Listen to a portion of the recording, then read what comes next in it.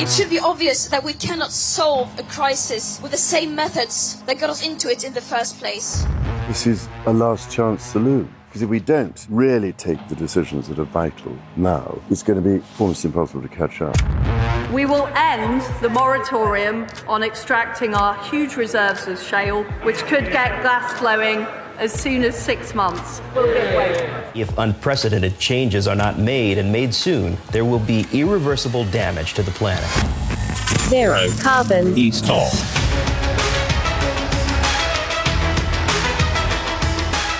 Hello and welcome to Zero Carbonista, Series 4, Fool's Gold. I'm Ian Collins and this is the UK's #1 environment-based podcast. If it's green, it's in. We are, by the way, 100 days on the day of recording this into Rishi Sunak's tenure as Prime Minister. So how's that environmental agenda going, Mr. S? Let's speak to our man waving the off Rishi flag. He is the green entrepreneur and environmentalist, Dale Vince. Dale, good afternoon. Well, we need a new flag for Forest Green Rovers to upset some people, so maybe that's the one. That could be the one, couldn't it? 100 days, and that is, of course, 3 times longer than his predecessor. Yes, and probably several orders of magnitude less f***ed up already, I would say. Certainly in terms of the economy. But he has lost a couple of cabinet ministers already, and he's got a third one in the pipe in Dominic Raab, it would appear. Obviously, Johnson's facing his own inquiry into lies, which could see him face a by-election, which would be pretty super, I think. True. So, I think there's still a lot of entertainment in this government, yeah. So you think Rishi is a step up from Liz? Well, I don't think it was possible to step down from Liz.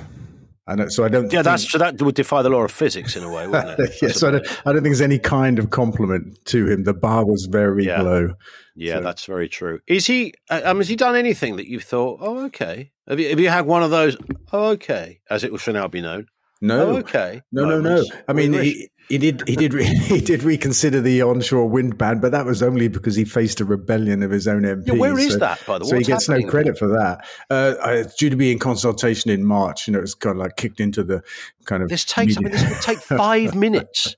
5 minutes. It's a consultation in March, and then after the consultation, there'll be a report. Then there'll be an inquiry. Yeah. And we will get to the next election and nothing will have been done. I think that might be the plan. But this is frustrating because, recent opinion polling showed that something like 70% of Tory voters want onshore wind, not just the general public, So it seems to fly in the face of, common sense or even good politics, actually. But I think he's trying to keep his party together. There are lots of anti-wind people in that group of Tory MPs. And that's his real problem, which is why he hasn't done anything on the environment. He's busy surviving day to day, I would say. I know I say this every time, but it's always worth repeating because I just can't believe it. You just articulated it maybe without realising the anti-wind people. I mean, who the is anti-wind? I mean, how do you become anti-wind? At what point in your predisposition is it an evolution to your anti-windness? Are you born with the anti-wind thing? Do you develop it? Do you join a cult? Are you indoctrinated? At what point do you say, I know what I'm going to deny the weather. I'm going to become anti-wind. Yeah, I don't know the answer to that, but it's exceptional, isn't it, that such people exist and they can be quite prominent as well, and they get a platform. And it's like, it's a form of climate denial, really, to say that onshore wind is some kind of problem against every opinion poll and against all the facts, basically, and of course our urgent need for cheap, reliable energy. But well, I think there's kind of an old school to it. It doesn't mean they're all old because there are some younger ones, but I think the younger ones generally are better on this. That sort of, if you mention the word environment, and straight away you've got kind of hippies dancing naked around trees and druids at Stonehenge, and that's the image they have. So the minute you for any point you either sympathise or agree on anything like that, you're some kind of nut job in their world. Yeah. And they've had that all their life, and then suddenly they're forced to sort of legislate on this stuff, and they just can't separate that old stereotype, really. Yeah, it must have been quite upsetting when over the last 20 years, the idea of wind energy went from being a fringy kind of hippie academic concept to being a mainstream global business with unarguable economics, because that's where it is now. Well, here's the thing. I mean, they actually use it. It's not as if we're talking about a theory here. of like, oh, wouldn't it be great if they could use wind to harness some energy to heat homes and do, this is a thing. It's already there. You've got the biggest companies in the world who are harnessing this. They might not be doing enough of it. They should be doing more of it. And governments, of course, need to play their role. But this is not an invented notion that you're asking people to jump on board like some get-rich scheme. No. And that's what I'm saying. It's proven itself over the last couple of decades and has become the most economic form of energy that we have available to us. Yeah. So there is no argument against it, actually. And it must be quite difficult for people that just don't like the look of them. I think that's it, though, isn't it? That crystallizes it because it gives them a kind of, they've got all their isms and they're against it, blah, blah, blah, hippies, Stonehenge, back to all of that. But then their kind of exhibit one, my lord, is the windmill. And that's the point where they go, see, look, all of this, that you want this great big thing, in my back garden for a bit of energy, half a year. It's not, that's, I think, what does it for them. I think we're on the same page. They lose their shit is the colloquial phrase, as my old nan would have said.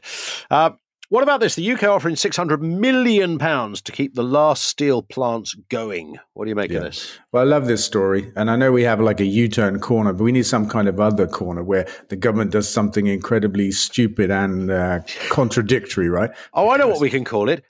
Corner. Oh, dear. Sorry. A bit strong. So look, a couple of months ago, our government, bless them, gave consent for the first new coal mine in Britain in 30 years or something like that, in the teeth of a climate crisis. I think they're trolling us, actually. I'm not sure they believe it'll ever get built, but they did it. And the argument for doing it was that we need the kind of coal that will be mined there, coking coal, to make steel. At the time, Britain's two last steel makers said, well, we don't want it, actually. We get enough of that stuff from Europe. There's plenty of it on the market. And, by the way, we want to move to non-coal-fired steel using hydrogen or electricity. It was always a stupid-looking decision. And then weeks later, the same government offers £600 million to the same two steel producers to help them not use coal. How bonkers is that? Yeah. Well, in fact, when you digest something, you go, hang on a sec. No, I heard that wrong, but I don't think did I? I heard it correctly. So we need something new. Because I'm assuming this won't be the last time they do something so incredibly stupid and contradictory. Well, I think I might have been right with my proposed alliterative suggestion for this feature. I think we brilliantly evidenced that is perhaps the way to go. Every week I try to get my head around these stories, Dale, and I fail spectacularly. The National Farmers Union raising questions about the government's proposed targets on water pollution. Not just that, tree planting, rewilding. The NFU have called them irrational and unachievable, according to documents published by the Environment Department. Yeah, I saw that and I thought, what a bunch of bastards the NFU are, right?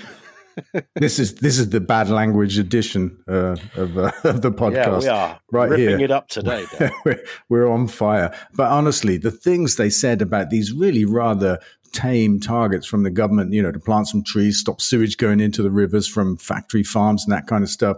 And these kind of, these retrograde people running the NFU are like, well, no, we've got to carry on doing what we're doing. We can make some mild adjustments, but we can't go too far because we have to keep making food, all of which is really silly. There are far better ways to make food than stick animals in a shed and feed them crops that we could eat ourselves to get a diminishing return and a whole bunch of pollution at the end. Far better ways to do it. So, I mean, these guys just really need to kind of get with the times. But like any kind of lobby or industry group, they're just digging in for their own members' self-interest. But ultimately, it's not their self-interest because farmers need to transition away from what they do now to something better. They would say, of course, just trying to put my kind of farmer hat on for a second. Do you have one? They would say, I have a hat for every conversation. They would say, look, we're in one of the toughest industries on the planet. It's hard to even make a buck. The rules and the regulations around what we do are crazy. The last thing we need is more of that. So, it might not be ideal, but right now this is our only way to put food on the table. Yeah, and I say bullshit, right? Because we don't have to feed good quality plants to animals so that we can eat animals. We get a diminishing return from that. A negative 10 to 1 if we feed cows with good crops, for example, to make beef. So that doesn't make any sense. We have far better ways to feed ourselves. We just got to shake ourselves out of the old habits and start something new. And, our green gas mills are kind of a pathway for farmers to transition. They can still grow the grass that they're currently growing to feed cows, but they can sell it to us to make gas. And, they become part then of the green economy instead of the old one that's polluting the world and being so incredibly inefficient. I mean, there's a reason why farming is struggling, right? It's incredibly inefficient to feed plants to animals so that we can eat the animals. I mean, that's the root of it. Yeah. Would there not be, again, farmer's hat back on momentarily, would they not say, okay, let's go with that, but the transitionary period will be, many, many years, and we haven't got many years. We essentially have to close down our industry to start another one. Yeah, but they will say that, like the oil and gas industry does say that. But the thing is, farmers grow grass now, 100 million tons a year to feed to animals so that we can eat the animals. We can use that grass, to make gas. We can pay them for that grass better than they get paid in the animal industry. All they've got to do is stop feeding it to animals. It's not a big change at all. It's not something that requires a transition by any stretch of the imagination. They haven't got to build anything new or anything like that. It's a simple pivot to where we sell the grass, where farmers sell the grass, how we use it as a nation. Because 100 million tons, right, is a lot of grass. Just a bit. Richard on LinkedIn says, how hopeful are you, Dale, that more green gas mills will follow? We just talked about that. I'm very hopeful. Our first one, it's only a month away now from putting gas into the grid for the first time. And that'd be a really big moment. We've been talking to anybody that would listen, which doesn't include the Tories because they wouldn't listen. But we've been talking to Labour, Green Party, everybody else, the media, about the prospects, about how we can make all the gas we need this new way and provide a transition for farmers and create 160,000 jobs in the rural economy and stick 15 billion a year into that rural economy and vast areas of wildlife habitats all into the bargain. Way too good to be true, and get carbon zero gas into that same bargain. Having one that works is going to help us, I think, massively to get on and build some more. Yeah.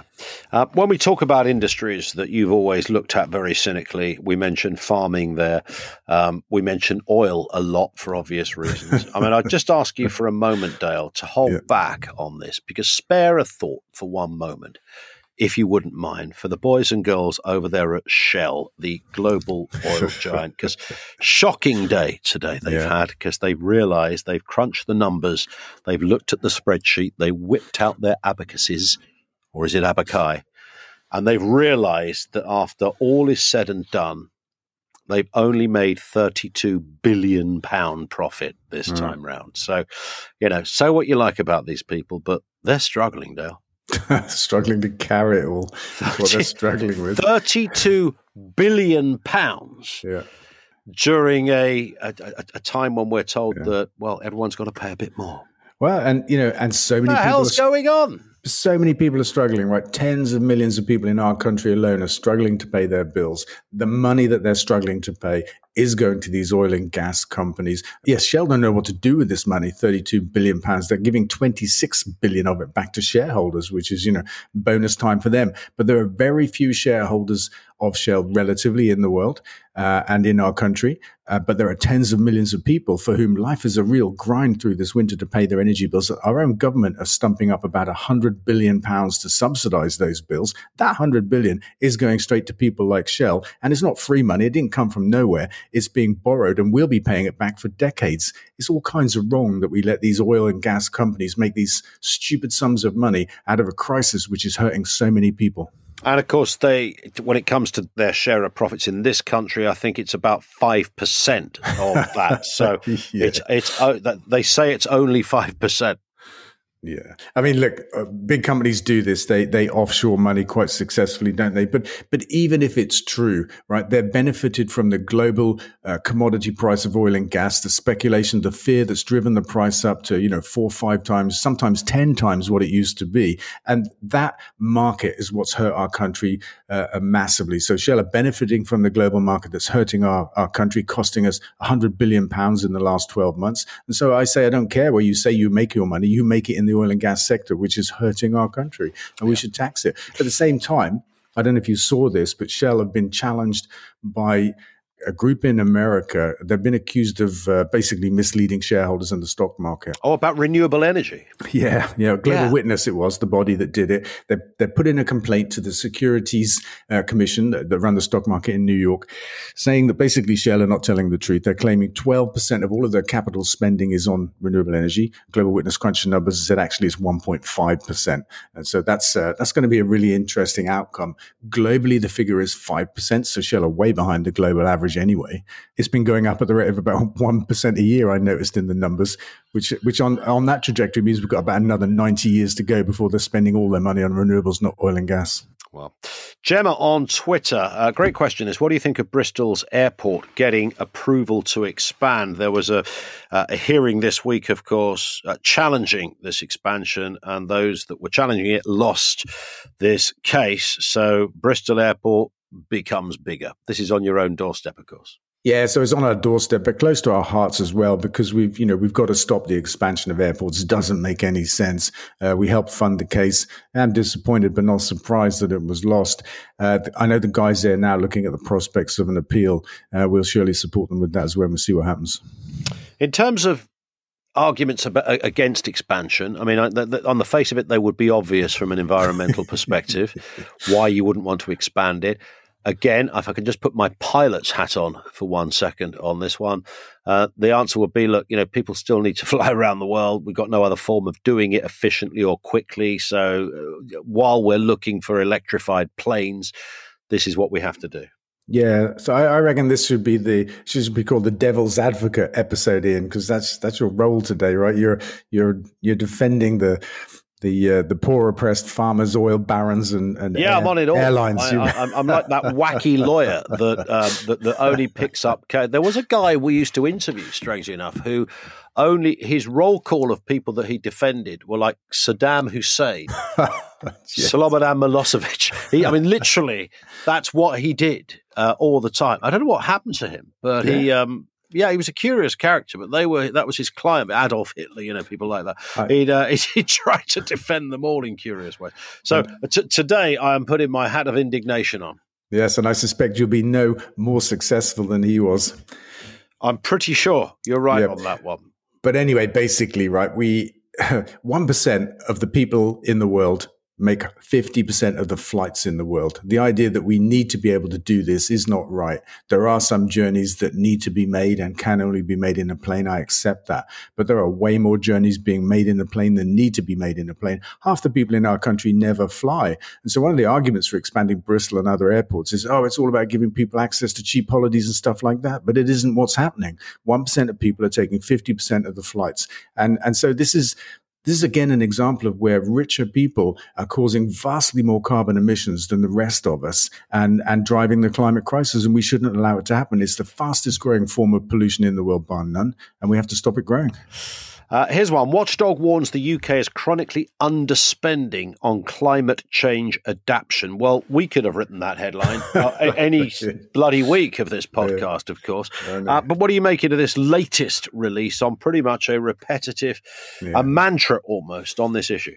Yeah, I saw it and I'm sure they've crunched the numbers and all that kind of stuff. But what it makes me think is, what makes sense? They say we need to spend £10 billion a year to protect ourselves from floods and droughts and all kinds of bad stuff that's coming. And already we can see it. But it seems to me that until we've turned the tap off, until we've got emissions down to zero, we should spend all of our money and all of our time on that. Because otherwise we're fighting a losing battle. We're trying to, bail out a bath with the tap still running or something. So it seems to me that 10 billion, if we can find it, should go on getting to net zero. When we get to net zero, then we can, worry about dealing with what we've created. And in fact, actually, we'll then have to pull carbon out of the atmosphere to bring it back to pre-industrial levels. At the same time, I think if we suffer from some of these droughts and bad things, it'll only encourage us to spend more money and move faster to net zero. If we spend money avoiding the impacts, we might think, that's fine. We can just avoid the impacts. So I'm sure they're right on the numbers, but I think they're wrong on the priorities. I don't think we should be doing this. The United Nations say global elites produced almost half of greenhouse emissions. Again, this is another one of those stories that we've discussed many, many times. Yeah. And you look at it and you think, how many more times does that line have to be repeated? Yeah, it's a very few people on the planet responsible for maybe half the emissions or something like that. I couldn't read this story because there's a paywall on the FT, of course. But, we've seen it before. And you don't pay for the FT. I'm absolutely staggered to hear this. But I do think there's a really important point here because, most people in our country and in the world have very small carbon footprints. And the crisis that we're in is actually driven by people with money, with a lot of money in many cases, with huge carbon footprints. They're not paying their fair share. And the focus is on getting everybody to do something at the moment from governments around the world. It's the wrong focus. We have to tax the hyperconsumption of the global elite, the 1%, 2%, 3% that are driving the climate crisis. That's where we need to start. These guys can actually afford it as well. We're shooting at the wrong target when we're shooting at average people and asking them to, travel less, use less energy, create less carbon. They are not the cause. This is from Aaron on Twitter, who says, you mentioned the fossil fuel industry lithium mine. Do you know what process they use this in? I kind of had to look twice at this question. It's not about lithium. We talked about cobalt. I'm sure this is about cobalt because electric cars, they have their detractors. People on the right wing of life like to say, oh, yes, but, and in this case, it's the fact that there is some cobalt in some lithium batteries, not all of them. And in some cases, it is mined by children. I think that's very much in the minority. And that's the question that gets thrown. So I did say, well, look, the fossil fuel industry has been using this forever in vast amounts. And it's being used to answer the question in the fuel refining process. Got it. Do you think that, because this comes up as the sort of, the reason why it's all bollocks, basically, isn't it? That tends to be. If I can just put my Jeremy Clarkson hat on. Oh, you're one of them as well. Just for 1 second and say, hang on a second. Now, this is, clearly this is the equivalent of sending kids up chimneys, right? That's the sort of territory we're in. Yeah, that's exactly right. By the way, Jeremy Clarkson, back in the day when we put the Nemesis on the road around 2010, he once described me in his column as the man whose name I can't be bothered to remember. Did he? I would take that. I like that. I liked it. Yeah, I'd take that every day. Yeah, I'm under his skin. That's okay. This is a great story. UK's first vegan carvery has the Daily Mail up in arms. Well, it would, wouldn't it, right? I mean, it's a complete provocation to the Daily Mail. This little pub somewhere up in Worcestershire has got a vegan-only menu, making a cracking Sunday dinner. 15 ingredients, apparently. I had a quick look, and it's super popular. People are coming from everywhere to try it, which, okay, is not that good for the environment if they're driving, gas-guzzling cars, but, push that to one side. Why wouldn't it provoke the Daily Mail? Well, you'd be doing something wrong if you didn't provoke the Daily Mail, of course. Every day I check myself. Why would they be bothered?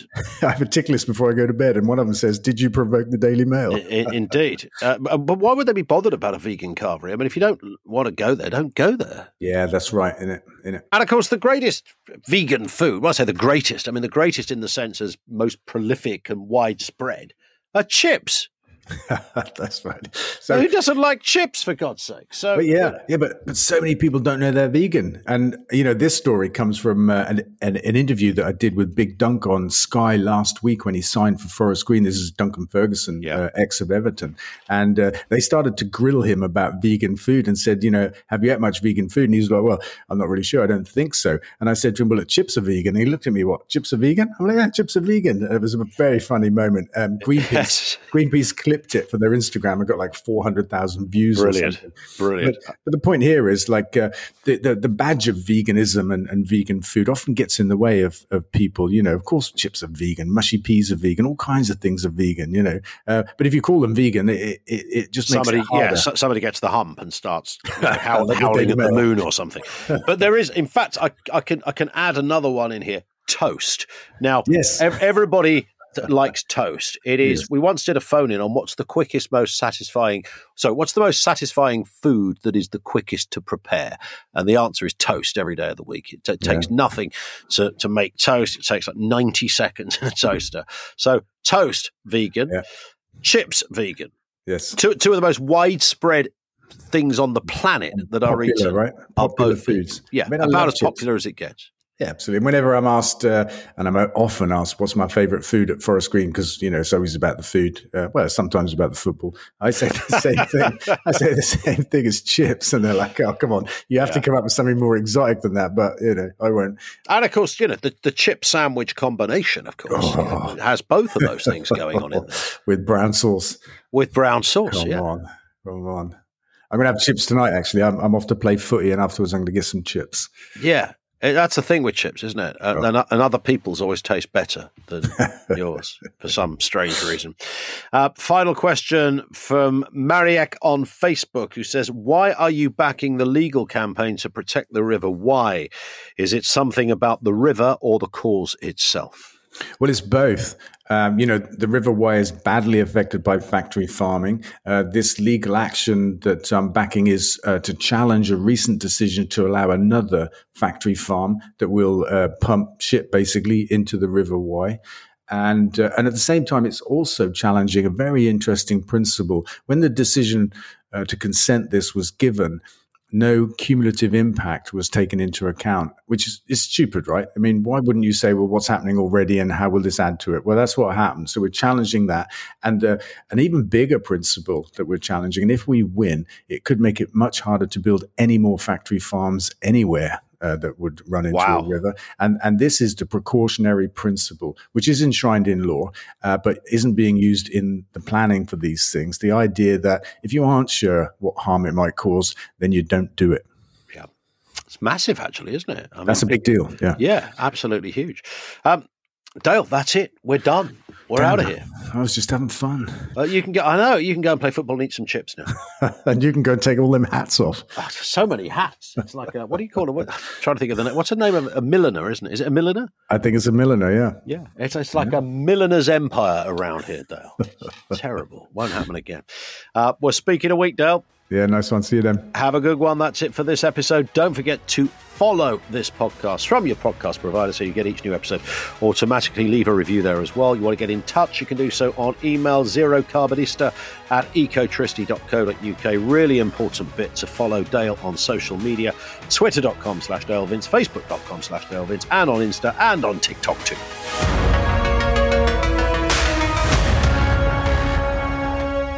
Zero Carbon East of.